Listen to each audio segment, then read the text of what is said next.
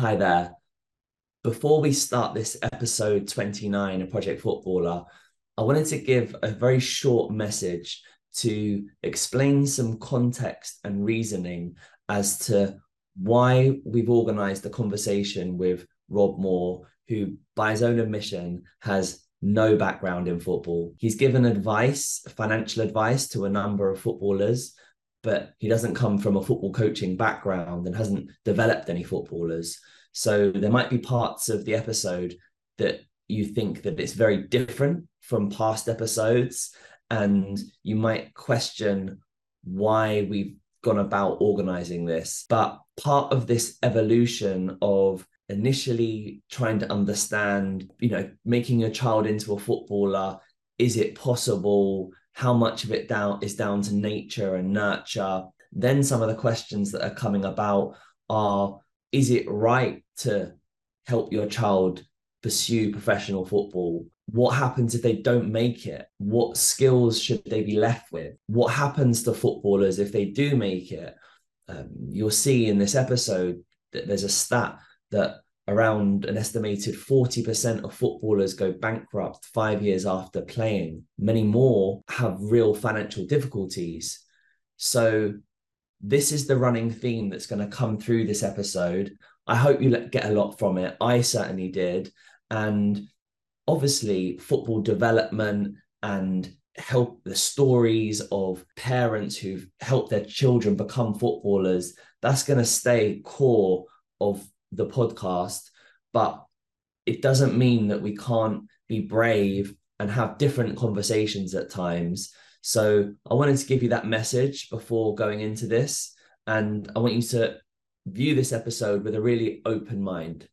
Thanks. A low-end first professional contract will be about 100,000 a year. Good one, 300,000. These young lads are spending 90% of what they get. I wouldn't be surprised if they're spending 105% of what they get. Yeah. It's the private shopper at Selfridges. It's the private room at Nobu. VIP holidays. That stuff you've just mentioned, yeah, you should be buying from passive income from assets. The risks of trying to be a footballer and what happens if you don't make it without a plan B. Rob Moore, author, wealth coach, investor. Money does not equal happiness, but it's better than being broke. Teaching your children to be good with money is not a plan B. It is an absolute fundamental. If you are going all in with your kids to be the next Lionel Messi and that you are not learning about money and making money, then maybe you need to have a bit more balance as a parent.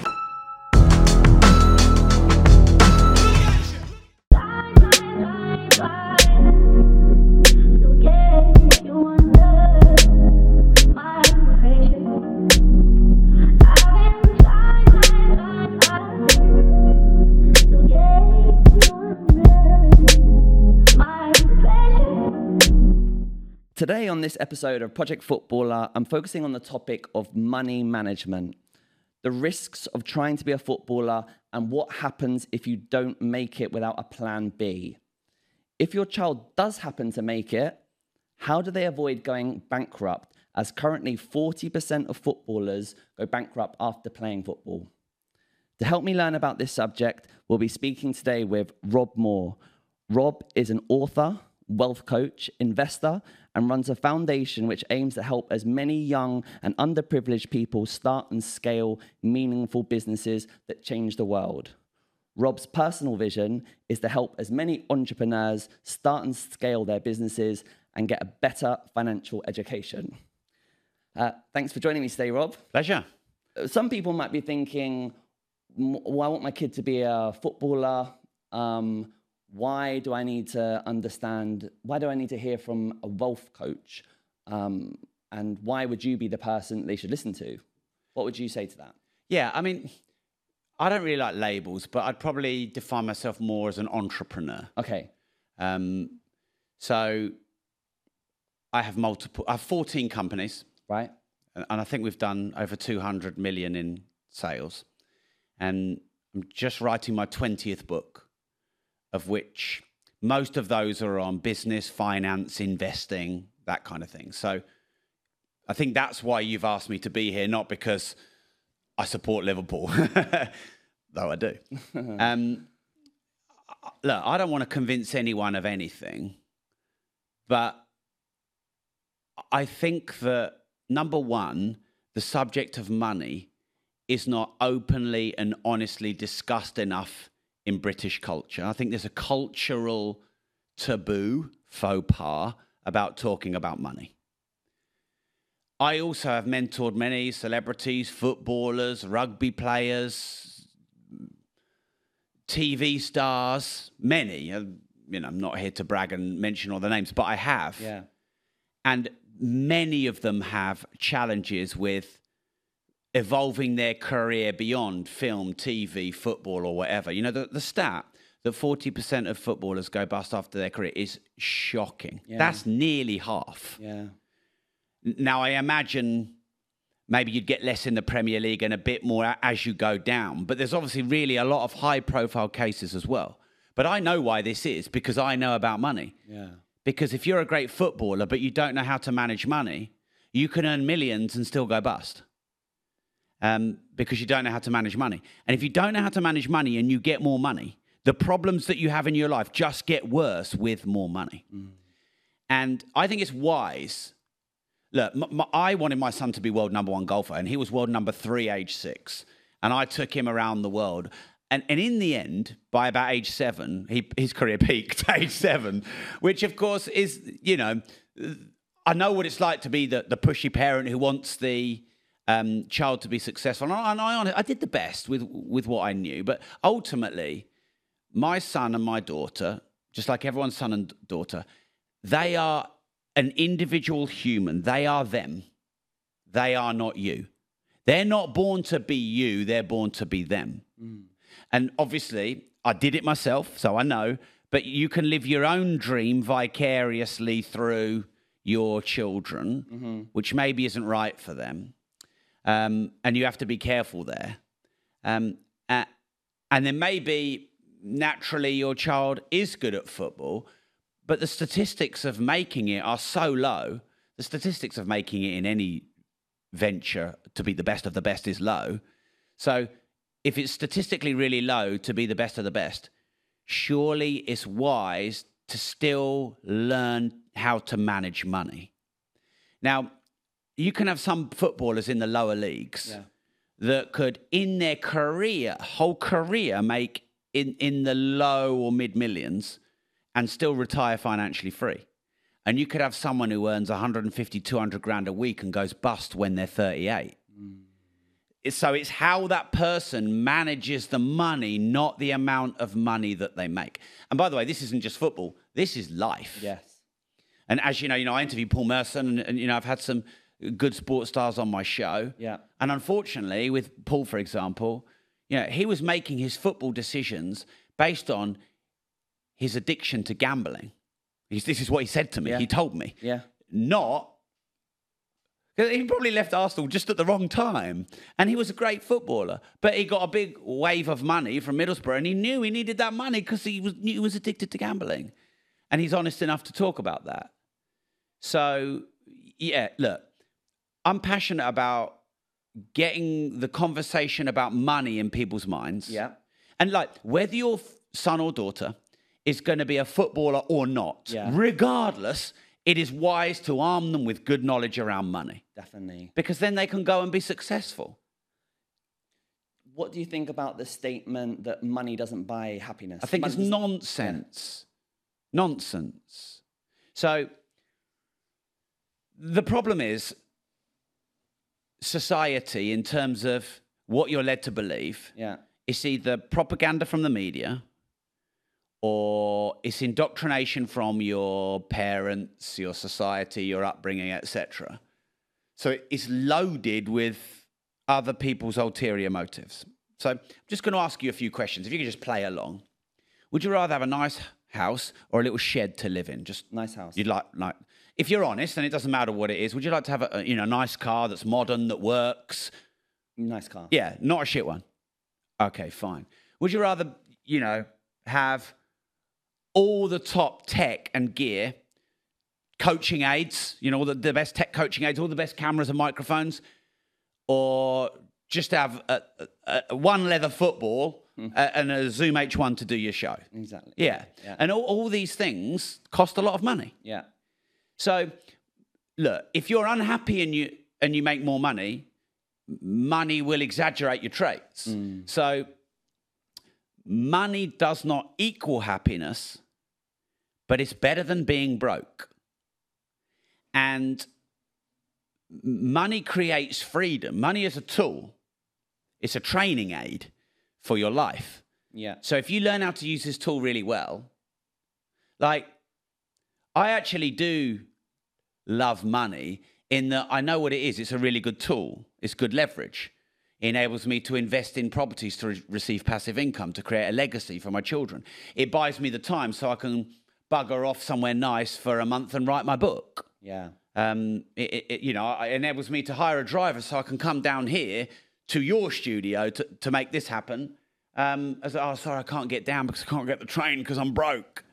So it's an enabler. Money is an enabler. It reduces friction. It increases speed. So this whole society and even religious-based imposed beliefs, the love of money is the root of all evil and our money doesn't buy happiness. Well, who's telling you that? Do you think it's by design? Well, in my opinion, the governments and the central banks and the system, the best use they can get out of you is to consume you for your resources. I.e., let's make sure you pay 55, 60, 65 and 70% tax. Or get a mortgage and get a load of loans and let's make sure you're paying 7% interest to me for the rest of your life. This keeps the government alive. Look at how high taxes are. Look at how high now loans are. So I think that the system needs to feed itself. It may not have been designed this way and it might have evolved over centuries and it might have come from good intention. But where we're at right now, if you have a good accountant and manage to avoid a lot of your tax, and if you don't need the banks for their money because you've got your own wealth, how are you useful to them? But here's the irony, you're the most useful to yourself. So, yeah, the system doesn't serve the populace, it serves the people that run the system. So what I try and teach people is, why don't you learn to become free and independent? And developing a skill like being a great footballer gives you the ability to earn the money, which gives you the ability to educate yourself and mobilize yourself. If you have a bit of wealth, you can go over to Saudi and follow the money if you want. Or you can do what you want. But the key that people need to understand is money is a system. Yeah. There is a learnable system to become wealthy. There is also a system that people follow to become broke. It's just the wrong system and it's broken. The system, and you say by design, they don't want you to know how to be independently wealthy because then you can avoid being a method of consumption for that society. Do you think there's a narrative that's pushed, especially to the lowest income brackets, that the escape of the rat race or the escape to financial freedom is through sport, acting, music? I personally have never seen it that way or looked at it that way. I mean, I remember when the lockdown happened, the Prime Minister said, look, anyone in the creative industries, you should just learn a new job. And so that sounds to me like the opposite of what you're saying. That sounds like to me, like the arts, theatre, music. I mean, because football is entertainment. And it's obviously it's very popular. Yeah. And, when people say to me, footballers don't deserve their salaries, well, they entertain millions of people. And I believe that people deserve their salaries based on value. And if a female or a male footballer is more or less valuable, they should get paid more or less. That's why at the moment Messi gets paid more than the best female footballer, because currently he offers the most value to the most people. So, no, I don't think society is built that way. What I do, though, think is society wants us entertained and distracted. And for me, I love what I love about football is, well, there's many things I love about football. Yeah. But of course, the best footballers have developed a skill, and they have hustled and outworked and outsmarted, and they've become the very best. Yeah. But then what you get is gambling ads all over football, which I despise. Yeah. So what the system is using is, we'll use these great athletes and we'll pump billions into advertising for gambling. And we've attracted all the demographic of society to football that are perfect for getting addicted to gambling. That's what I despise, and I think that's what I think that's more where the system plays in, more than the sport itself. Or great footballers are amazing athletes that offer amazing value to society, just like great podcasters are, or great doctors, or great lawyers, or great anything. See, I've seen a lot, and it happens in America, where you see that people will talk about the escape from the ghetto is get into rap music. That's like one example. I think that it happens with football, where people might say, oh yeah, my kid can be a footballer, but they don't think of the other options. Almost maybe they don't believe there are other options.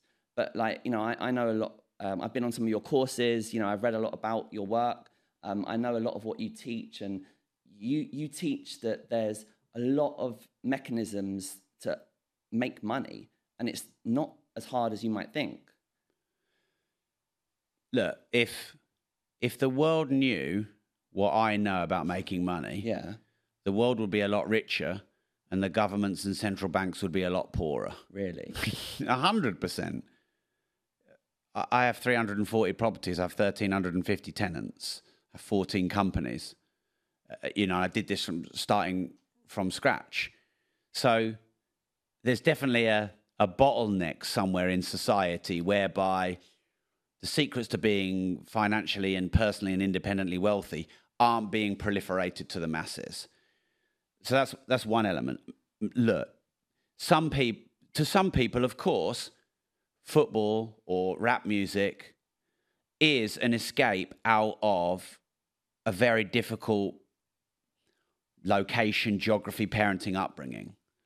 Any successes, become a great entrepreneur, become a great anything, and you can turn a bad situation into good. Obviously, things like football and music, they're loved by hundreds of millions of people. It's probably more people in the world probably want to be a footballer than they do an entrepreneur. But we're talking the same language. When you get really good at something, and you feel good and successful, and people value you, and you get paid fairly for that, that is the escape from poverty, from violence. Football isn't the only way to do that. It's a great way to do that. And also, business is quite similar to football in that if you love playing football and you focus on the art of football and continually trying to improve, you're likely to get there in the end. And even if you don't make it as a footballer, you might make it as a commentator, or you might make it as you work in the sport. You'll find your level if you love the game and you keep working and you never quit. Because not everyone can be Lionel Messi. No. They can't. Yeah. I'd love to say, anyone can be. They can't. There are physical attributes, there are geographical attributes, there are parenting attributes. But anyone can find their level of maximum potential. And also, you could have the potential of Messi, and then your career could be ruined by injury. You just don't know. But you can find your level. I hear what you're saying about the other opportunities around the industry of football. Let's give that example. But the average wage for a coach is £30,000, generally. Do you think that's enough money to be happy? No. I think. Sorry to say this, but I think £30,000 is nowhere near enough money to live a good life right now. So, do I think people getting paid £30,000 is fair? Well, it depends. It depends what they're doing. Do I think that nurses should be paid more, for example? Yes. Why aren't they? Because the public sector pays them, and the public sector creates their value. If it was the private sector, because in the private sector, you can be paid £10 million for your job if you're valuable. So there's something in the system. Look, I don't know football as well as you, but I know that if that's going on at the grassroots of football, there's something fundamentally in the system and the value perception in football that's creating that. Because if they were perceived to be more valuable, they would be more valuable. The market, because like you described earlier, everyone is so passionate about football. It's the most popular game. So you have this abundance of people that are willing to do anything, take a pay cut to follow their passion, because that's often talked about in the media. Follow your passion, work in your passion, do what you love. But then that drives the price down because there's so many people that are willing to work for 30,000. But then this is what I think everyone needs to really understand when they're pursuing the dream of becoming a footballer and they're not working hard and they're not thinking about the plan B. They're leaving their child with an option that at 16, they don't become a footballer. Yeah. Or 18, whatever the age is. And then maybe they pursue football coaching. Yeah. Or whatever they pursue. And then they're living a difficult life. Okay. So let me throw this at you. Teaching your children to be good with money is not a plan B. It is an absolute fundamental. True. Yeah, you're right. And if you are going all in with your kids to be the next Lionel Messi, and that you are not giving them, a balanced breadth of the things that are really important, their health and well-being, learning to be good communicator with other humans and good socially, learning about money and making money, then maybe you need to have a bit more balance as a parent. I would never squash anyone's dream because I'm a dreamer. And to be a really good, successful entrepreneur, you need to be a dreamer. To be a great footballer, you need to be a dreamer. But I'm also a realist. Because someone asked me, can everyone be an entrepreneur? No. In my ideal fantasy world, would I like people to believe that they could be an entrepreneur? Yes. If anyone really wanted to be one, and they really worked hard, would they increase their chances of being one? Yes. But is the failure rate still really high at becoming a successful entrepreneur? Yes. So despite all of this, it's still bloody hard. And surely it's the same with football. And it might even be worse because maybe 1 billion people in the world want to be a footballer. Or maybe, 500 million. I don't know what the numbers are. But football is an international language. And in any country, I don't know what country doesn't like football. Even America does now. So football, you Americans, is football. We don't kick it with a sock. So I'd love to come back to what you were talking about with the share of wealth where you described if you could have your way, and you could teach everyone in the world how to manage their money better. Do you believe that there's enough to go around? Yeah. Yeah? There is. Okay. There is virtually infinite amounts of money. But you just said that not everyone can be an entrepreneur. Because not everyone can be a doctor, not everyone can be a lawyer, not everyone can be a podcaster, not everyone can be a rapper, not everyone can be a producer, not everyone can be a cameraman. Yeah. Like, I bet, imagine you're interviewing me and I'm a martial artist. How many people come to a martial arts class once? Well, like most. How many get the white belt? Well, I don't know, 30%. How many get black belt? 1%. Yeah. How many get third dan? 0.1%. How many people become Jean-Claude Van Damme or whoever the modern version of that? I'm showing my age here, aren't I? Well, 0.001%. How many people become Lionel Messi? Lionel Messi. Yeah. So in any career, there's a pyramid. Whereby to become the best, you are the 0.001, just like it is to become a millionaire or a billionaire. This is normal. So it's not harder or easier in any other industry to become the best, other than the competitive element of just how many people you're competing with. So, I don't have the physical attributes to be a footballer and I'm too old and that. you know, at 20, it may be easier for me to become the world champion of model aeroplanes, who I know that person, by the way, than it is to become Lionel Messi. But if I pursue something that I have the physical attributes to do, and I'm not delusional about that, and it's something I really want to do, I can get to the top. I can't always be number one because there's only one number one, but I might be number 4 or number 6 or number 22. And that can make me a lot of money. So that you have to have that dream to want to be the best. But you also have to understand that you are delusional because that is not statistically very likely. But at the same time, I am not a statistical average. I am, when it comes to being an entrepreneur, I am in the 0.001% club. I've had a business for 17 years. That's virtually impossible. So what sort of income level, if you had your dream, what level could everyone get to? You need 10 million in capital assets to be completely financially free. Okay. Now, here's the irony. Some footballers are earning that in a year. Haaland is earning that in less than a year. So, that's enough. 1 million isn't, by the way.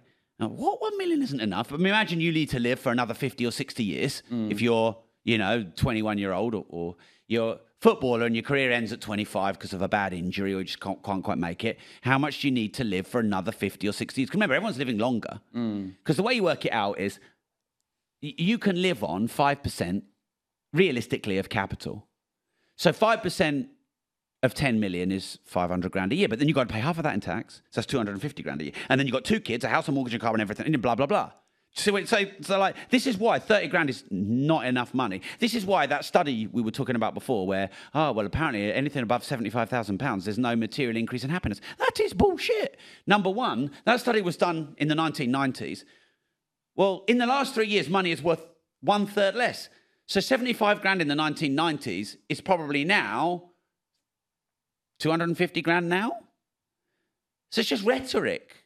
It's just nonsense. And, I asked you, would you want a nice house or a shit house, a nice car, a shit car? And then when we add up all the things you'd like to do, even if you're not being greedy, that make your life mobile and free, and then we added how much you needed to live, and then we doubled it to pay the government their tax, we're at £250,000. Yeah. No problem.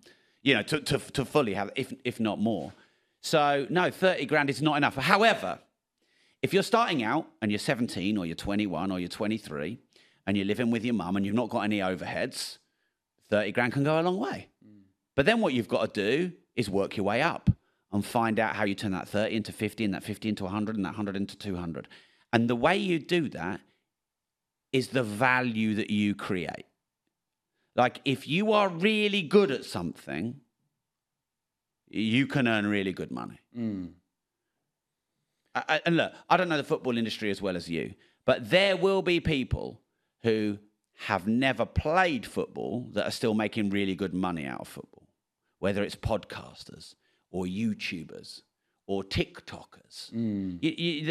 There's a lot of those tricksters that are doing really well. Yeah, you've got to be creative. So I see the efforts that parents are putting into developing their children as footballers and the investments as well. And we did a recent poll on our Instagram that roughly about 3,000 people responded to it. And the question was, if you're paying for a one-to-one football coach, are you still paying for an academic tutor? And the majority of people that were paying for these football coaches weren't doing anything for their academics. They weren't investing in that. Now, you might say, well, maybe they're teachers and maybe they don't have football knowledge, so that's why they have to make that investment, and they are teaching their child in the background. But my feeling would be that's not the case, and I think that people are going all in on trying to pursue football, and then after that, what will be will be. I think there's a trend of that. What do you think of that strategy?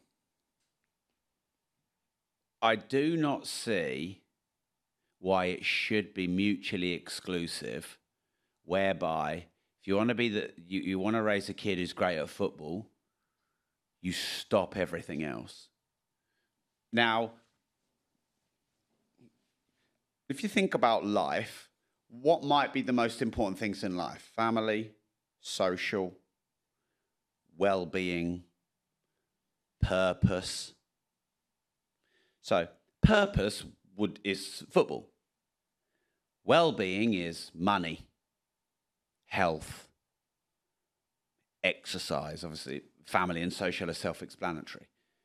So why are we having a conversation where we are sacrificing something that is an essential part of all of our lives? What I would say to anyone who's trying to raise a successful person as a footballer or athlete is they should still be learning about how money works and how to become independently wealthy and financially free. Look, if you want a well-adjusted child, you know, who's strong mentally, teach them how to manage the money they earn, and they'll make a lot more money out of the money that they earn. I've got a friend who retired in his... He played rugby for Wales. Yeah. And he retired age 28 with an injury because he was financially free from the properties he'd bought with the money he'd earned as a rugby player. Yeah. Every single person from probably the lower leagues up earns enough money to do that. Are they doing it? So surely everyone should... This is my mission. Everybody should learn how to manage money. Surely you'd want to learn about what's good food to eat. Surely you'd want to learn how to socialize and get on with other people. Money is as important because it's our universally exchanged mechanism of exchanging value. So I don't even know why it's a conversation, why people are making these sacrifices, or why there isn't an education around this. Could it be by design?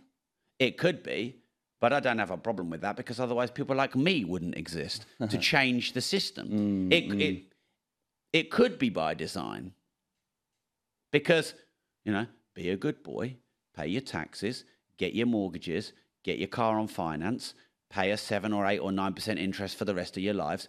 Don't question inflation. Don't question quantitative easing. Don't question the bank's monopoly. Don't question this. Just do this. Yeah, I think if we're honest, I think that's likely how the big cats in society run society.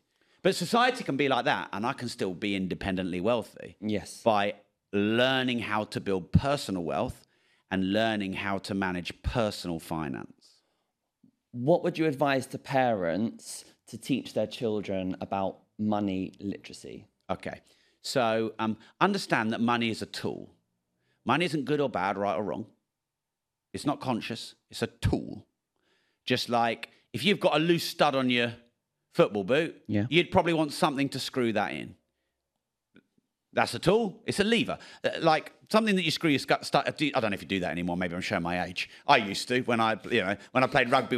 You used to screw your stud in. That's a lever. A wheel is a lever. Money is a lever. So teach them what money is. Money is a lever. A lever can be used for good.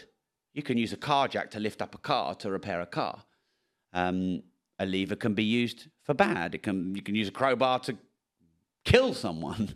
But then, so money is a lever. Yeah. So number one. But that's a mindset. So No. I mean, it's not a mindset. It's a reality of what money is. How can you understand how to manage money if you don't know what money is? You have to understand what money is before you can then learn strategies and tactics of how to manage it better. I'm trying to help the parents that maybe haven't got any understanding of this, understand like tangible things that they can do with their child. Like, what does that conversation look like? Well, what you're doing is rushing my answer. Sorry, Rob. No, I'm sorry. Don't be sorry. I could have, never spend more than you earn. Save money, and then the surplus savings invest into assets. Have some of your money in hard assets like gold. I can go on and on and on. But if you've got fundamentally a lack of understanding of what money is, or you're in a warped society where they believe money is the root of all evil, the tangible, practical tactics that you're asking me for, they're not going to mean anything. So When you understand that money is not good or bad, it's neutral, it's an effective tool for leverage. Then, okay, you don't judge people. You don't judge situations. Money in, money out. Okay, so now let's look at some tangible things. Number one, never spend more than you earn. So you could be a footballer earning 10 million a year and you could spend 11 million a year and get yourself in bankruptcy. Or you can be a footballer in the lower leagues and earn 70 grand a year and you could save 20 grand a year and live on 50 grand a year. How does a parent teach their child that? Well, I mean, just listen to me. Listen to what I'm saying. You know, money is both profoundly complicated and profoundly simple. So never spend more than you earn. That is profoundly simple, isn't it? But it's also profoundly complicated. Otherwise, you wouldn't keep jumping in and asking more questions. Why is it profoundly complicated? Well, because no one does it. Why? Because brands advertise you to buy this. And you're emotional and you're like, I'm scared to spend money. Oh, I feel guilty, spend money. Advertise, gamble, you know. And so the whole world is triggering us. And then when we're triggered, we're like, spend. I feel bad about myself. Eat loads of ice cream, spend. And we've been raised to be a consumer society. So another thing is to never spend more than you earn. You have to know what you spend. So let me ask you and everyone listening on this show, do you know to the nearest pound exactly how much you spend every month? And 99% of people, they do not know. They are deluded. They are deluded. I box, as you know, and sometimes I'll spar with friends and we won't have a timer on. And we'll do a round, and my friend will go, that was easy, a 3.5 minute round. It was 2 minutes because they're just knackered and they're just like, I bet it's a 3.5 minute round. So, by the way, I've been on TV shows and I have mentored thousands of people and I say, how much do you spend every month? And they either go, or they go, about £3 a month. And it's actually 4.5 or 5 or 6. They have no idea. So, never spend more than you earn. How do you know how to do that? You need to know what you earn and know what you spend. Now, a footballer might think they've got a 500 grand a week contract, but you've got to work out all your taxes. It's not 500 grand a week.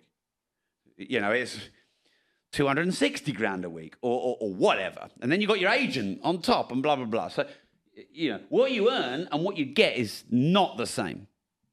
So, know what you earn, know what you get net, because, you know, take home, as they call it, don't they? And then you have to track everything you spend. And let's say you're spending 20% more than you're earning, which means your credit card bill's just going up every month and you get... And by the way, this is like the boiling the frog syndrome. Because if you're spending 5% more than you earn every month, that doesn't hurt you this month. It doesn't hurt you next month. It kills you in 3 to 5 years. You know, like the concept of boiling the frog slowly. So... then what you do is you look at everywhere you spend money and you question, well, do I need that? Do I need that? Do I need that? Do I need that? And then, now, by the way, it depends where you're at as to what you do, but I'm just going to assume that we're talking to people who, you know, are not rich yet. And so, you know, maybe they're struggling a bit. Well, you know, all the money you spend on cosmetics, all the money you spend on clothes, all your money you spend on food, that you know, Yeah. And you might only need to chop 15 to 20% of your spending. And now all of a sudden, you're spending 90% of what you earn, not 105%. So let's say you've got it to that point where you've got 10% left. Stage one is you've got to save it, which means stop spending it. But people think you can save your way to wealth. You cannot, because inflation is more than interest, and the banks want to earn on your money. So as soon as you build up enough of a savings pot, 1 grand, 2 grand, 5 grand, 10 grand, 20 grand, you invest it. And what you do is you invest your money into an inflation-beating asset that goes up more than inflation. And then if you stick to that for long enough, you become financially free. So gold beats money. Money is worth 1/7 of what it was in 1971, but gold is worth thousands of percent more than what it was in 1971. Money, here's the thing, people don't know this. Money is a depreciating liability. Money is not an asset. Cash is not an asset. Your money in the bank is not an asset. Because like the governments do not tell you what's going on. So let's say you do a balance inquiry. Let's say 3 years ago, you had 10 grand in the bank. And let's say you check now and you've got 11 grand in the bank. Oh, I've got a grand more. No, you haven't, because your 10 grand has gone down to 7 grand because of inflation. So you've actually got 7.5 grand when you thought you had 11. So you have to know what your money is and how much it's really worth. Yeah. And then once you're at these levels, this shit should be taught in school. Yeah. It's not, because the system has another motive, which you've been fishing on. and then once you have your 10%, and then it expands as you earn more money, and you've got some deployable capital, then what you just have to do is learn how and where to invest it. You could save a business, you could put it into the FTSE 100, you could buy gold, you could invest in real estate, property. You know, there's many different asset classes, which we can go into if you want. It just depends where you want to take me. Well, bringing it back to educating these children from a young age, combining their football development with teaching them money literacy. And football development starts now pretty much at 4 years old for a lot of children. We're signing kids in academies at under 6.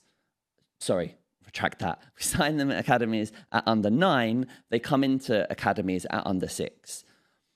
So, and then, 5 days a week, parents are driving all over, let's say in London, they're driving to Arsenal, Chelsea, Tottenham, wherever, doing one-to-one coaching, playing for a grassroots team, talking about football, watching football. It's absolute obsession. There probably isn't a huge amount of time for money education. Don't agree with that. No, Yeah. I Don't, me neither. Don't no, agree with that. I'm just explaining. Yeah. Like there's I'm painting always a picture for you. I'm painting a picture. There's always time for what's important. Oh, definitely. Put an audio on in the car on the way to Arsenal Football Club. Definitely. Money by Rob Moore. Yeah. It's like, 100%. You make time for what's important. But what you just described there, you were talking at a very high adult level, understandably, but it's almost like the No, I think what I said, I dumbed down. Believe you me, I could make it 10 times more complicated. But you remember I said many times, never spend more than you. You said most adults don't know that. Most adults in this country always spend more than they earn. This seems like where the education starts, because it's like the adult, the parent, has to take these actions themselves and make these changes. Here's the thing. I'm glad you've talked a bit about the system and the government, which I guess is quite rare on a podcast like yours. Right. Because it's not taught by schools and governments and central banks, it is the parents' responsibility to teach it to the children if you want to raise a wealthy, money and health and well-being and well-adjusted child, if they don't become Lionel Messi. Which I'm not here to pop anyone's dream, but the statistics are not on your side. No, they're not. They're not. And by the way, if your child is not Lionel Messi, that does not make your child or you a failure. Because I had to go through this myself. My son was about the third best golfer in the world, age 6. He played in the World Championships, the British Championships. And, now he's 12 and he's still a pretty good golfer. He's probably, 22 handicap? Yeah. He's probably not going to be the best in the world. Does that mean I failed as a parent? No. Does that mean he failed as a child? No. I love my boy. And it was a great experience. But, and by the way, if he decides he wants to become a pro golfer, he's got it. He could be, but it's got to come from him, not me. I'd love it to come from me, but my son is not me. How do you teach him about money? Okay, so, the wrong way to do it is to let me start again. The way to teach anything effectively, you have to have the fertile ground in which the soil grows. So I'm sure you see this all the time. There are kids that don't really want to play football and their parents are pushing them. And the problem with that is, even though it probably does come from love from the parent, or sometimes it can come from living vicariously through them, the child is not the fertile soil. So in order to teach your child anything, they have to want to learn it. And this is the problem with the school system, is they're not told why or shown why, or they're not bought into wanting to learn. Now, generally, children, you know the saying, monkey see, monkey do.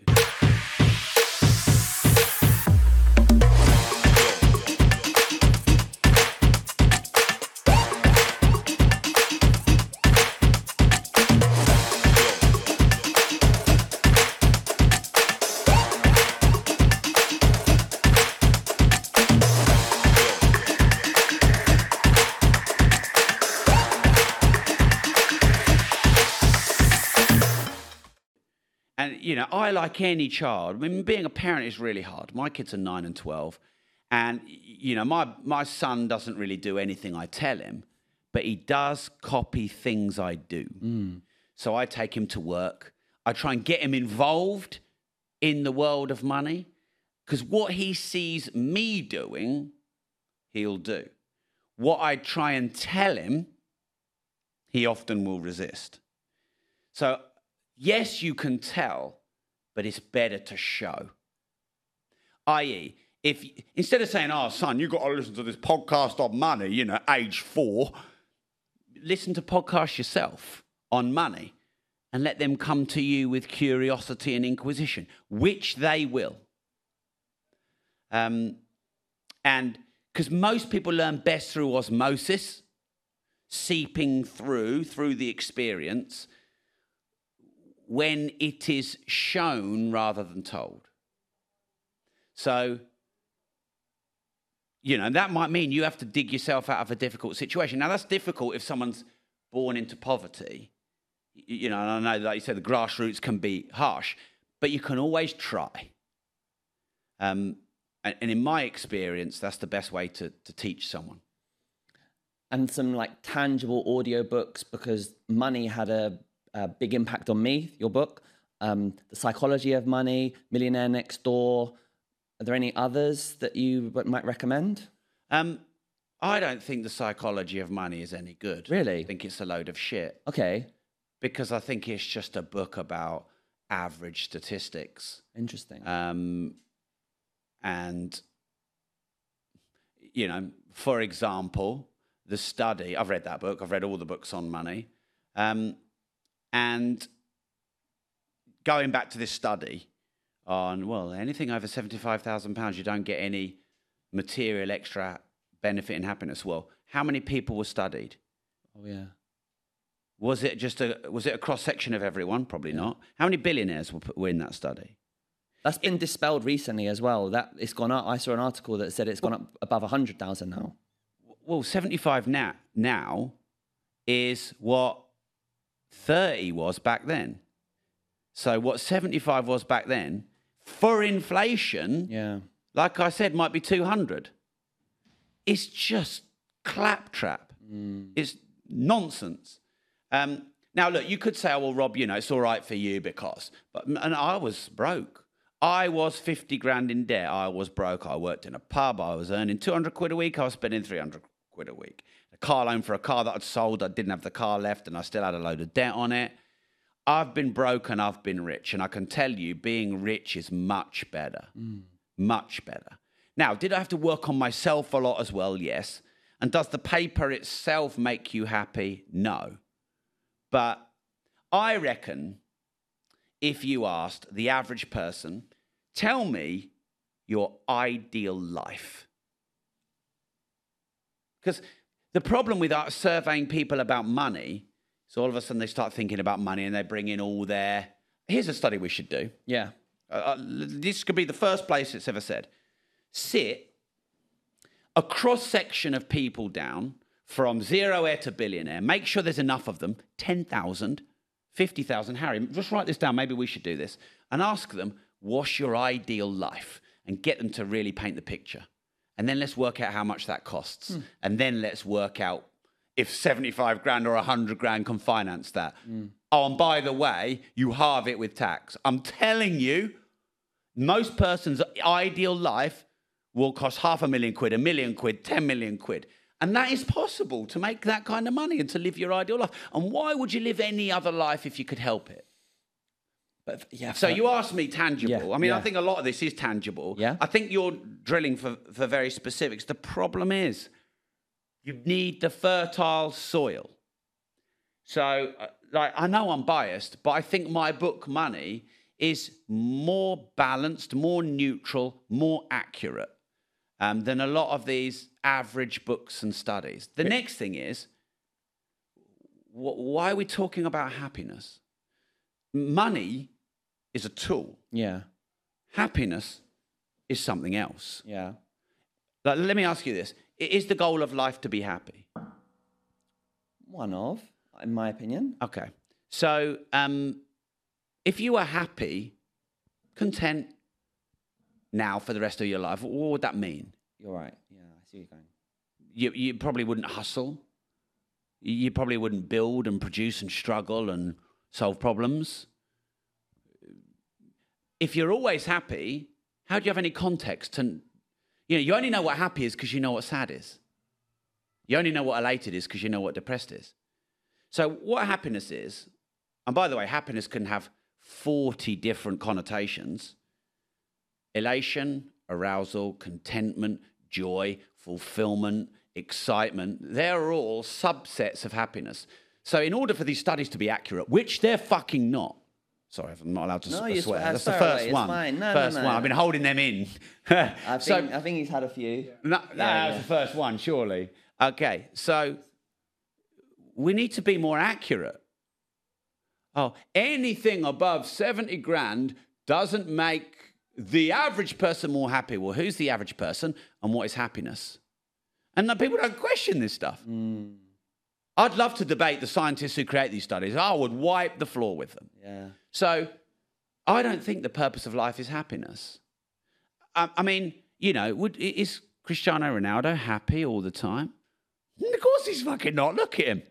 He's training hard. He's made sacrifices. He probably hates the food he eats. Look at the security issues he has to deal with.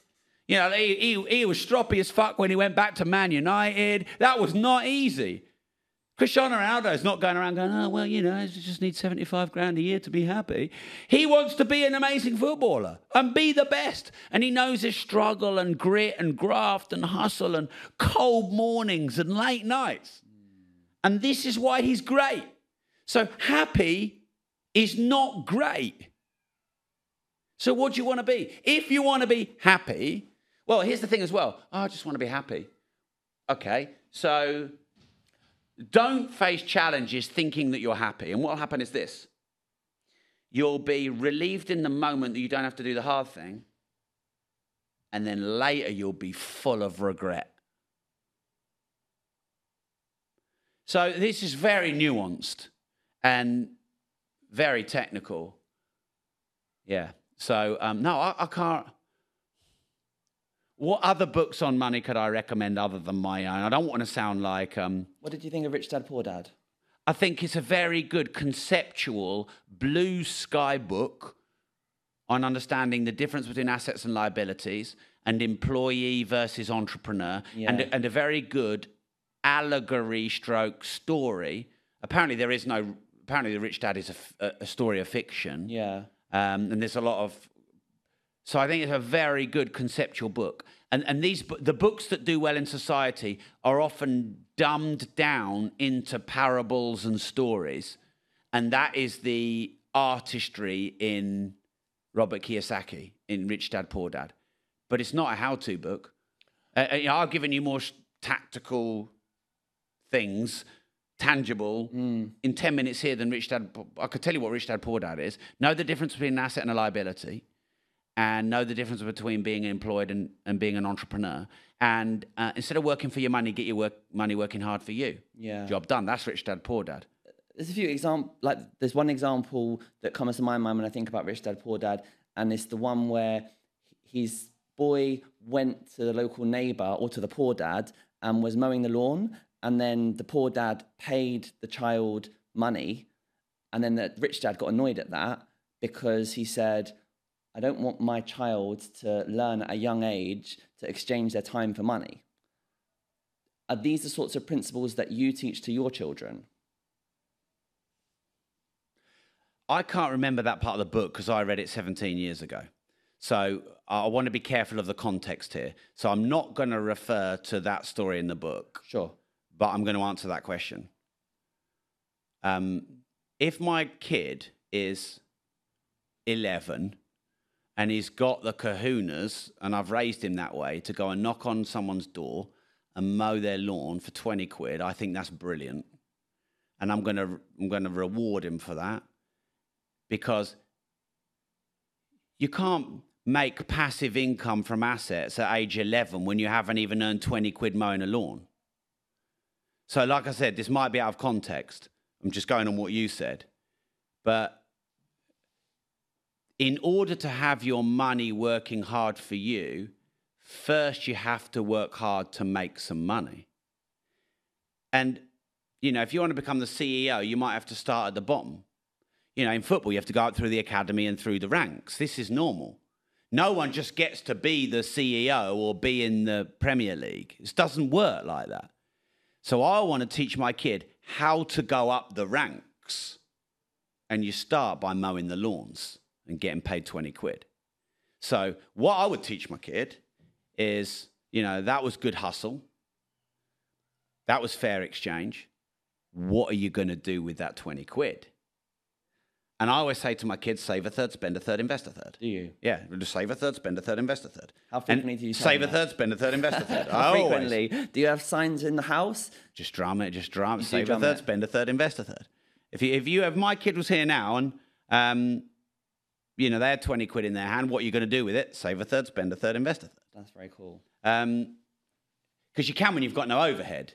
You can't spend only a third of your income when you're a 35-year-old with 2 kids and a mortgage and 2 cars, unless you earn masses of money. Yeah. But you can start that way. So in order to have your money working hard for you, you first have to work hard for your money. You know, in order to get passive income, first you need to get active income. You know, Slade and Mariah Carey, they earn $500,000 a year from their Christmas number ones. That's passive income. Still had to write the songs. Still had to do all the gigs.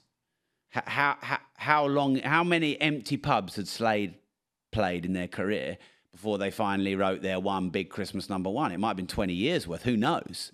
Because like you said, most footballers who are the best, they started at age 4 or 6. So, no, I don't want my kids to play snakes and ladders thinking that they can go up imaginary ladders. They have to play the game. They have to go up the board. Yeah. You would have, in all the different businesses that you've had over time, you would have had a number of different people who've got more of an entrepreneurial spirit than others. And some people will say, I mean, we're going into like becoming a footballer, how much is down to nature and nurture? I believe that so much is down to nurture and the upbringing.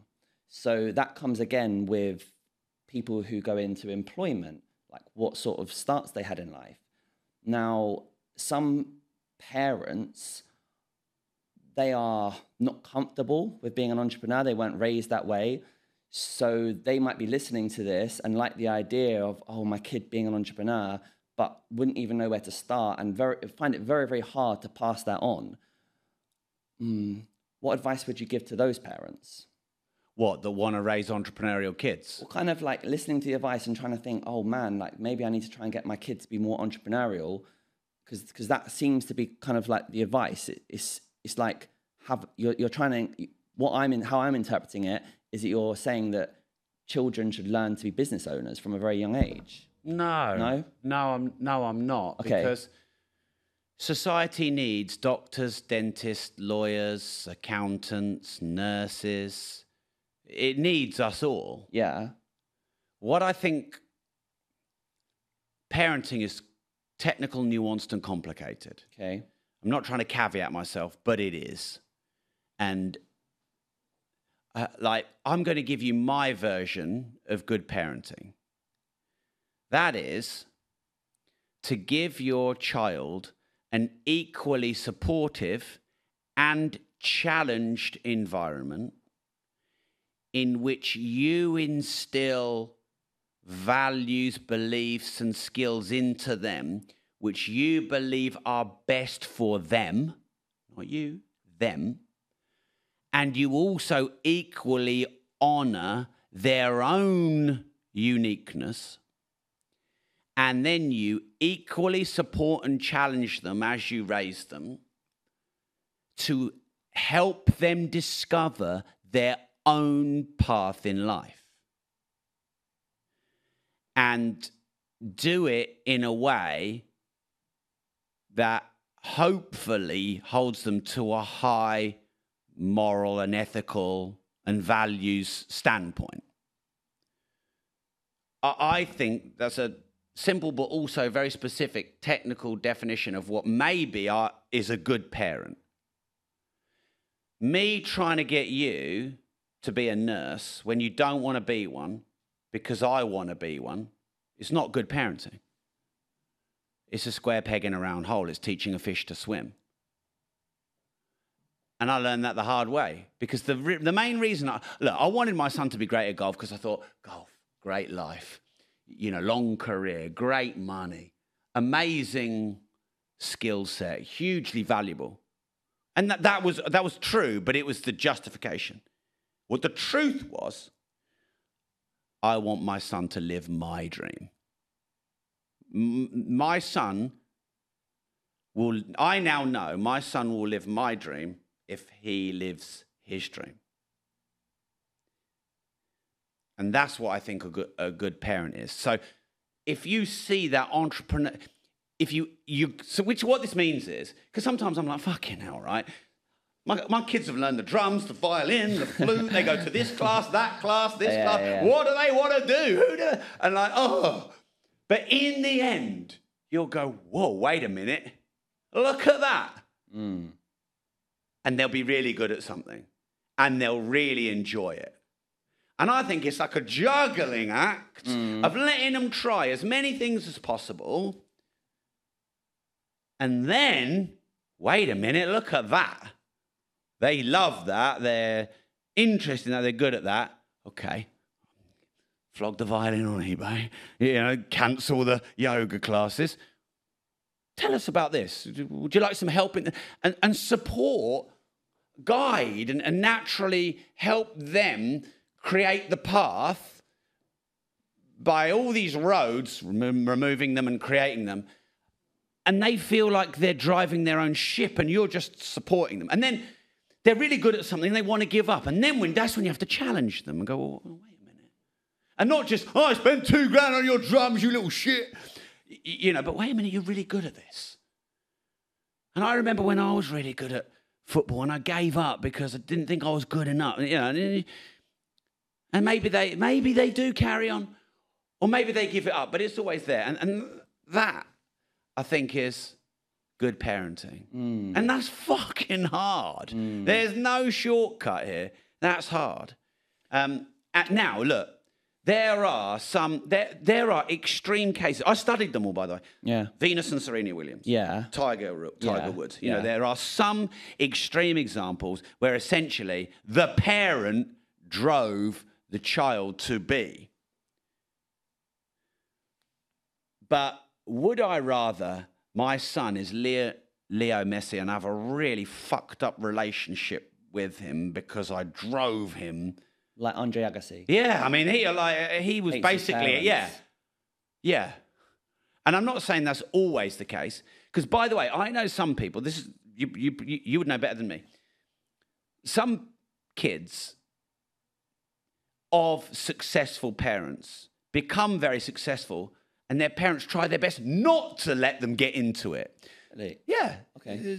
Okay. Yeah. All right. I'm thinking of quite a few footballers like that. Yeah. Exactly. Where because they're full, their void in their life is full because they're a successful footballer, they don't need to fill that void through their child. So they're not, I bet you most professional footballers are not really that bothered if their children become professional footballers. I bet you it's all failed footballers or injured footballers. There you go. Because this is nature. Yeah. So the people who are full in themselves don't need to fill themselves up through their children. And so then these children of the parents who are successful become successful because they just watch their dad being a great footballer and they're like, yeah, I like that, I want to try that. And they do it through osmosis and not through being lectured and pushed. But, you know, it's very difficult not to love your child conditionally. And I think being a great person is, a parent, is unconditional love, where your child does not have to have a good game of football to get your love. Your child gets your love because they are your child. And that's difficult when you've got competitive, high expectation, high-performing parents. If your child didn't spend a third, save a third, invest a third, would you be disappointed?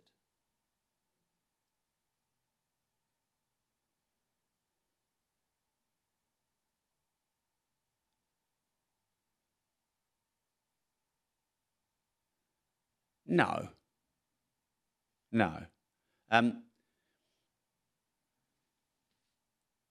My son Bobby is 12. My wife is like, you know, really closely parenting him. And so Bobby's there like, Mummy, gotta do this, gotta do that, gotta do this, can't do this, can't do that. Then he goes to school and all of his mates are like trying to play this computer game, do this, do that, and he's got all that. And then he's got his teachers. And then there's me. And you've got to have sympathy for the child here. Everybody is trying to tell the child what to do and who to be. So I'm not fully in control of how my child grows up and who they become, because I'm one of only, unless I spend 24 hours a day with my son, his friends and my wife. By the way, one of the best things you can do, I mean, this might be too late for some people, I just got to say it, because I've seen the good and the bad. One of the best things you can do to raise a good child is pick your husband or wife very fucking carefully. If you pick a psycho, it's ruined from the start. Look, we've all got a story about that. So let's assume mum's good, dad's good. His teachers, his friends, his mum are probably having as much, if not more, impact on their lives than his dad. Because his dad's also got to run his empire. And so all I can do is the best I can do. So if I keep saying and drumming in, save a third, because what's a better teacher, me or life? Honestly, I think I'm a pretty good teacher. But like, let's say he's fucking broke one day. Oh, Daddy, I ain't got any money. Where's the third that you always would save and invest? Oh, I didn't save that or invest that. Why not? I told you 900 times. Oh, yada, yada. Oh, okay, what's happened? Oh, I'm broke. What's the lesson? And sometimes life does the teaching. Now, if you don't give them enough support, life can be too brutal. If you give them too much challenge, parenting is too brutal. There's a lot of juxtapositioning going on there. So do the best you can with what you know. Make sure that the best way you can teach anyone is to be the exemplar of practice what you preach. That's ultimately, I think, the best way. Can you manufacture some of the challenges? So let's say you're giving the kid pocket money, and then at 13 years old, you know, they have some sort of problem with losing that money, and that becomes a life lesson. But it's kind of contained, and that's where they learn it, rather than having to get to 30-year-old and then it all blows up. Yeah. Well, I think if more of those lessons happened when they were teens, less would happen when they're 30 and 40. Yeah. So another thing I think about parenting is, like, I think the mistakes we make as parents is we try and teach the kids how we want them to be. I actually think good parenting is showing our kids how the world really is. So if you give your kid too much support, cuddly, mollycoddly, you've got an entitled, dependent, juvenile person. If there is too much challenge, that's abuse, and you break them and they're a broken physical and emotional mess. Ideally, you want to be in the middle because life is like that. Life rewards you for your effort and for your smarts and for your hustle, but it is fucking brutal. If you go around acting like a dick or you don't know how life works, life's brutal. And a lot of things we take for granted. If your child is petulant and emotional, and then at 21 years old, they're locked in prison and they're petulant and emotional in prison, they're fucked. So, you know, that's an extreme. Very extreme. Yeah, and this is the hard thing about life, is that, you know, you can do everything you can and you're still, But, so, the best thing you can do, I believe, is to teach, and it must be the same in football. You got to teach kids what it really is like to be a professional footballer. It's not all sunshines and rainbows and sponsorships and contracts and UEFA Champions League. It's grassroots. It's fucking brutal injuries. You know, I sometimes think, I'm a Liverpool fan, I'm 44, and I imagine if I was Stevie Gerrard and I'm lining up against Roy Keane, I'm thinking, fucking hell, am I going to get my leg broken? I mean, he was brutal. And it's January, and it's pissing it down, and it's freezing cold. So there's the fantasy of what football is, and there's the reality of what football is. Now, by the way, football can give you all that beauty and all that money and all that fandom. You know, look at David Beckham. He married Victoria Beckham, and now he owns Inter Miami. And, you know, he's made a great life for himself, but fucking hell, he worked for that.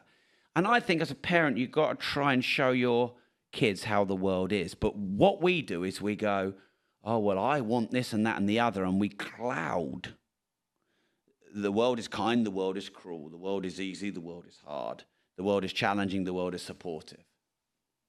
And I think that the greatest gift we can do to raise good professional footballers is the same thing. Because at the end of the day, if we live in a fantasy, there will be a reality check at some point. Yeah. And I'm sure you can see kids and you think, fucking hell, they're talented, they're really good, but they need a wake-up call. And you know it's coming, and you know how they get it and when they get it. And, yeah. Is it true that money is typically lost within 3 generations? Well, generally, I mean, it depends where you start in the cycle. Okay. But let's say you start not born into wealth. Yeah. Generation 1 makes it. Generation 2 inherits and tries to manage it. And Generation 3 squanders it. Normally the case. Why? Because Generation 3 didn't learn what Generation 1 learned on how to make it. This is why lottery winners go bust. This is why 40% of footballers go bust. A footballer knows how to play football. 40% of footballers only know how to go bust because that's what they know. So if a footballer can earn good money and learn how to make and manage money, learn how to be savvy with your sponsorship deals and your contracts and things like that, because, you know, that's all part of it. If you're a great football player and you're a good... Robbie Fowler played for Liverpool, bought a load of houses, job done, because he learned that. Yeah. And now he's got a career in, you know, property and TV and blah, blah, blah. And then there's other footballers like him who probably earned as much money as him and have got nothing now. Yeah. What's the difference? The difference is what they learned about how to manage their money. Unfortunately, Paul Merson blew millions and Robbie Fowler invested millions. So preparing for this episode, I spoke to quite a few of my friends at work, various different like top clubs, and I was asking them what it's like for the sort of under 18s and under 21s, and getting a picture of what a first contract will be like at a top club. A low end first professional contract will be about 100,000 a year.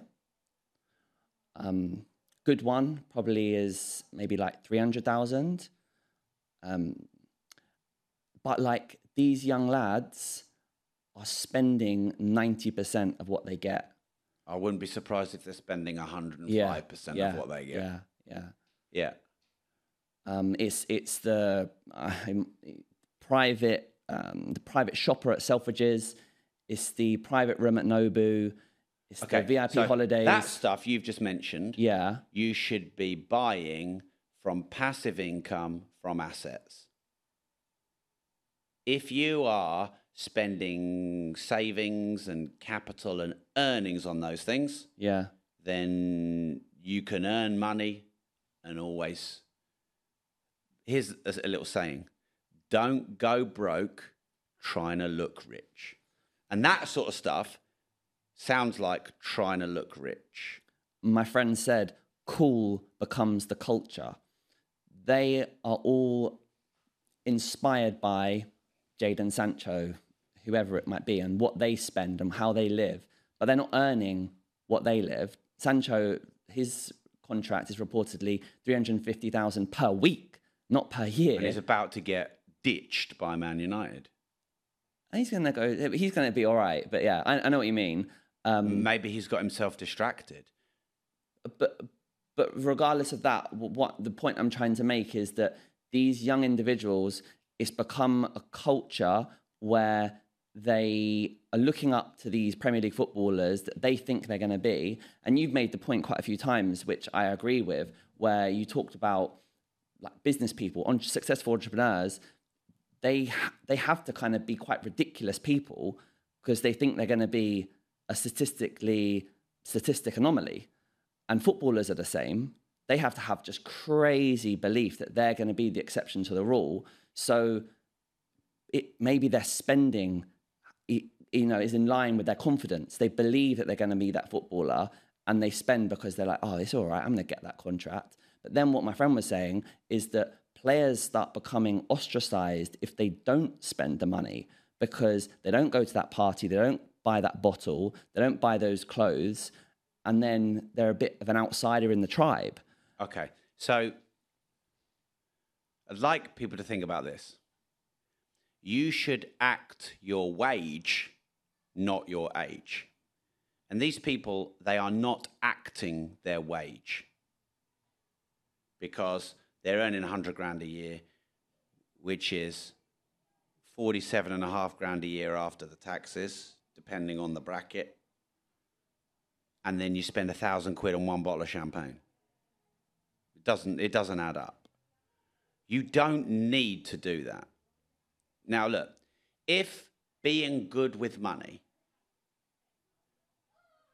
means my peers snigger and criticize me,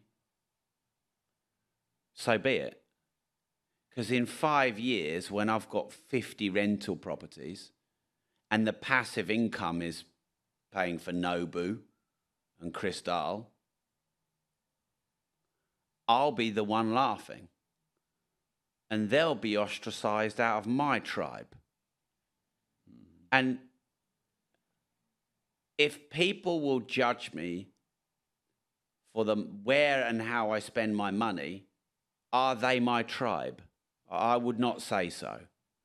I want to be around people who encourage me to invest, to build wealth. So I get culture and I get peer pressure, but you are also you and you have an identity. And you got to think about what you want. Now, if you live now like others won't, then in 10 or 15 years, you can live like others can't. regardless of whether you get the 350 grand a week contract or not. Because if you earn 100 grand a year, you can still invest 10 to 15 grand a year. And then that goes up to 150, and you're going to invest 20 to 30 grand a year. Then that goes up to 300. And then by the time you're earning 350 grand a week, you could easily have overheads of only 20 or 25 grand and still live a good life. And all that extra money is going into real estate, gold. And also, all these people involved in this cool culture, they don't know any different. They haven't been taught it by schools. They haven't read my book. They know football, and they know cool. They don't know rich. So in the end, though, what are they going to think's cooler? Because, like, you know, how many bottles of Cristal have you bought in the last 3 years? Or, you know, how many properties do you own? What my business partner says. Yeah. My business partner likes to just crack on, be smart with his money, invest, and say nothing. And then in 3 or 4 years, you have a conversation with your friends, and all of a sudden you're just having your glass of Cristal, which you can pay from rental income, and you're just chatting, and all of a sudden it falls out of your mouth that you have 50 properties. And all your mates are like, what the fuck? Don't think you're going to be ostracized then. I think that's going to be a pretty cool thing. Yeah. You don't even have, but like, there's nothing wrong with declining going to the fancy restaurant or declining drinking the booze or whatever. You know, I see a lot of people, I don't drink. I would never buy a £1,000 bottle of champagne with a fucking firecracker out the top. I think it's the most grotesque thing ever. I do have 7 supercars, and maybe other people think that's grotesque, but I have 7 supercars paid from passive income or profits from assets that I've invested in for the last 17 years. So anything that I eat in all these fancy restaurants, but it's paid by passive income from assets. Yeah. And when I was broke and investing and building my way up, I didn't go to those places because I was acting my wage. Nothing wrong with acting your wage for a bit. And, you know, the sacrifice you make now will be worth it later. Chelsea bring in a group called the Money Coaches. Are you familiar with them? No. And they speak to our under 18 and under 21 players. I told you before I was invited to come and speak at Chelsea. I can't remember why that didn't happen. Well, you know, if we can organise that conversation. I want to help as many people as possible. Yeah, absolutely, absolutely. Do you think that's... me and my friend, we didn't think that was early enough to start these conversations and build in that education. Well, no, it's not, but today is better than tomorrow. True. So the sooner you can start, the sooner you can start. Yeah. I mean, I'd talk to the 12-year-olds, I'd talk to the 15-year-olds, I'd talk to the 18-year-olds, I'd talk to the 21-year-olds. Yeah. I'd talk to the 35-year-olds who are about to retire. I don't care. I know the nuances and the differences at each stage. Yeah. Yeah, so 18 and 21, ideally you're catching them earlier than that because that's when people's personalities are formed much earlier than that. But better to get that knowledge at 18 than 42 or never get it. That's it. And I think it's a hard, like you said, juxtaposition where me and my friend, we were talking about these Cat 1 academies, and we were kind of like saying, what percentage of the group of under 18s, under 21s get to play championship and above? And I looked into it. The average wage in the championship in 2016, 2017 was £10,000 a week. So upwards of that, I mean, that might have gone up a bit, but I think it's probably around about similar. But 5% of the under 18s, under 21s, we believe, will make that grade. So everyone else, they're going to be playing lower league football in Belgium, America, lower league football in England, and they're going to be earning, not great money. So that first money they got, that first contract, what do they do with that? What do they do with that? If you follow the rule of never spend more than you earn, and you, over time, as you earn more money, increase the percentage that you save and invest. If you earn $5,000 a week, you could become a millionaire in 10 years and financially free in 15 to 20 easily, even if you don't earn a huge amount of money. That's enough because of the law of compounding. So it doesn't matter where you're at. It matters. Like if you can't manage £100 well, how are you going to manage £1 million well? Yeah. You're not. So start with where you're at. Learn to manage what you've got. Do some of the things I've said already.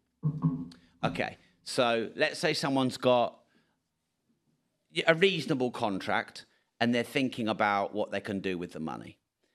So there's a few things you can do. I'll give you some really simple things. Download the Hargreaves Lansdowne app, yeah, or Vanguard or Charles Stanley. And they are apps where you can personally invest your money into funds or stocks, individuals or groups of companies, without needing an IFA and paying a massive amount of fees. And I recommend to start, you keep it really simple, and you invest in the FTSE 100 or the S&P 500. So the S&P 500 are the top 500 American companies, and the FTSE 100 are the top 100 British companies. Now, in the last, I think, 10 years, you just check this, but the FTSE's gone up 79%. I think the S&P 100 is more like 300 or 400%, just because the American companies are bigger and more successful. But, maybe that makes British companies undervalued, I don't know, but bit in both. And do you know what? You can set up a direct debit, and you could do £20 a week, and then £50 a week, and then £100 a week, and then £200 a week. And it just goes out, and you don't even see it, and you just don't spend it, and it goes out before you spend all your money. And then what you do, when you buy the share, or you invest into the fund, you can draw the dividends or reinvest the dividends.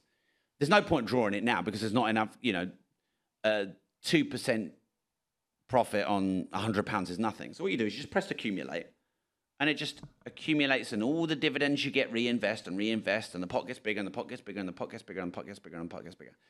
And imagine if you did that for 10 or 15 or 20 years and you didn't even think about it. You didn't even know that it was money coming in. You could be a millionaire just doing that. That is possible. Really, right. Yeah. So that's one thing. Yeah. The next thing is, as soon as you can get into property, get into property. Right. Whether it's a buy-to-let, or you buy your own place, or you buy your own place and you rent out 2 or 3 of the rooms. But get into property. Don't wait to buy property and wait. I own 340 properties. And my properties make me, many millions of pounds. And obviously, you can get mortgages. If you're earning that kind of money, you're going to get a good mortgage. I imagine being a footballer is, pretty good on mortgage companies' criteria of what they want. Apparently, they have to declare themselves as self-employed, but they are still on payroll, which I think is something that the government organised because there was too many footballers setting themselves up as limited companies and then being able to divert their payment. Yeah, and I get why a footballer would want to do that when they earn a load of money and they pay more than half of it in tax. Yeah. So property would, be something you want to try and get into. Now, I'll tell you what's really smart for a footballer to do is to find out which other footballers in the club are the smart ones at investing. Because, the first team, the second team, or the under-21s or the under-18s, there are going to be 1 or 2 in there, or 3 or 4, that are smart with their money. And you want to beeline over to them. And they're the ones you want to get to know. No disrespect here, but fuck all the guys going down to Nobu and drinking, Cristal, who are you probably won't see the really successful ones doing that. Have a little bit of a chat, Robbie Fowler's got loads of fucking property. We all live in a Robbie Fowler house.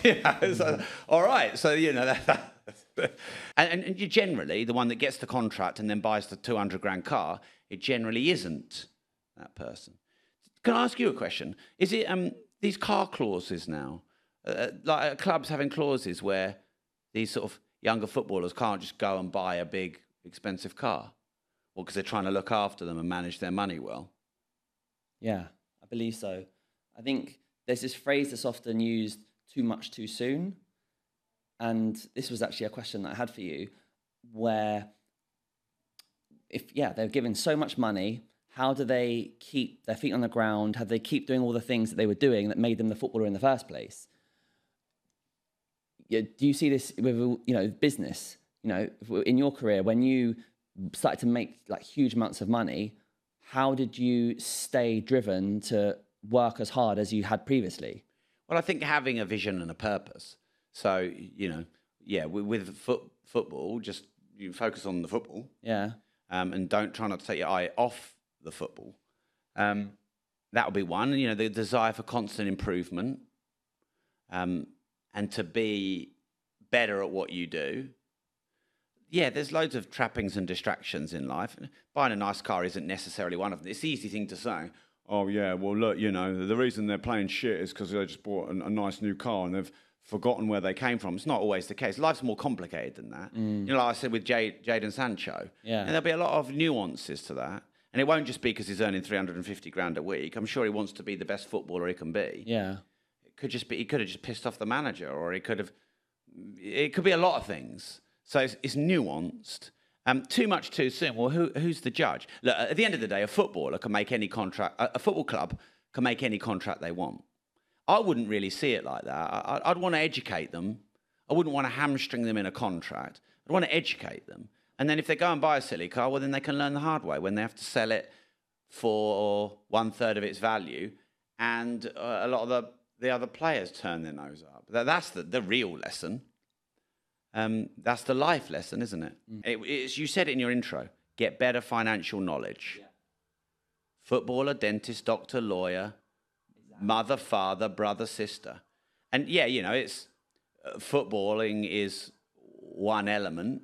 And sometimes the more money you make, it's a greater curse because you don't know how to manage the money. So content, membership sites, social media, e-commerce, arbitraging, buying and selling, brilliant businesses to start. And a footballer who's got some talent and wants to be Leo Messi, but maybe is not there yet, can do that on the side because they've got time. Because, as we know in sport, rest is important, and it's a science, and you have to rest sometimes. And, you're not playing football 24/7. You think you are, and you convince yourself you are, but you're not. And you can do 10 or 15 hours a week on a side hustle. And okay, maybe you'll make it as a footballer, maybe you won't. But if you don't, you've got another business there. I agree. Do you send your children to private school or state school? Private school. Okay. And the reason being is because I just feel like it was important to my wife.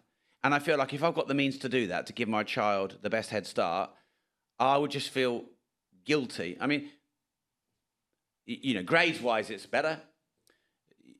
You could argue that there's some benefits of state schools if they're a bit more grassroots. If someone hasn't got the resources to send someone to a private school, I completely empathise with that. I have got the resources, and I felt that it was important to deploy those resources. Do you ever worry that the teachers teach things to your children that you don't want them to learn? Yeah, I'm sure.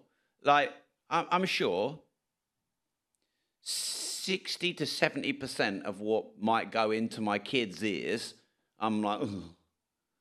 But I can't control their every move, every waking hour. All I can do is be me and try and influence them positively. So if you can be aware of what school you send them to and who you the peers that your children hang around with is the single most important thing, I would say, behind your parenting. Their friends. They get in the wrong crowd and that can be over. So yeah, that's something I worry about, but you can't control everything. So I try and control the controllables. Have I got them in a good school? Yeah. Are they more likely to be taught good and useful things at a better school than a worse school? Yeah. Are they more likely to be around the right peer group? Yeah. I'm trying my best. I might not get it always right. Well, Rob, is it lasagna time? I think it's lasagna time. This lasagna was good last time I came here. No, I've absolutely loved hearing from you. I knew a lot about your work already, so I probably had in my mind a lot of your answers. I kind of expected, but still there was a lot that's unexpected, and I've learned a lot, and I hope our followers have learned a lot as well. So yeah, thank you very much for your time.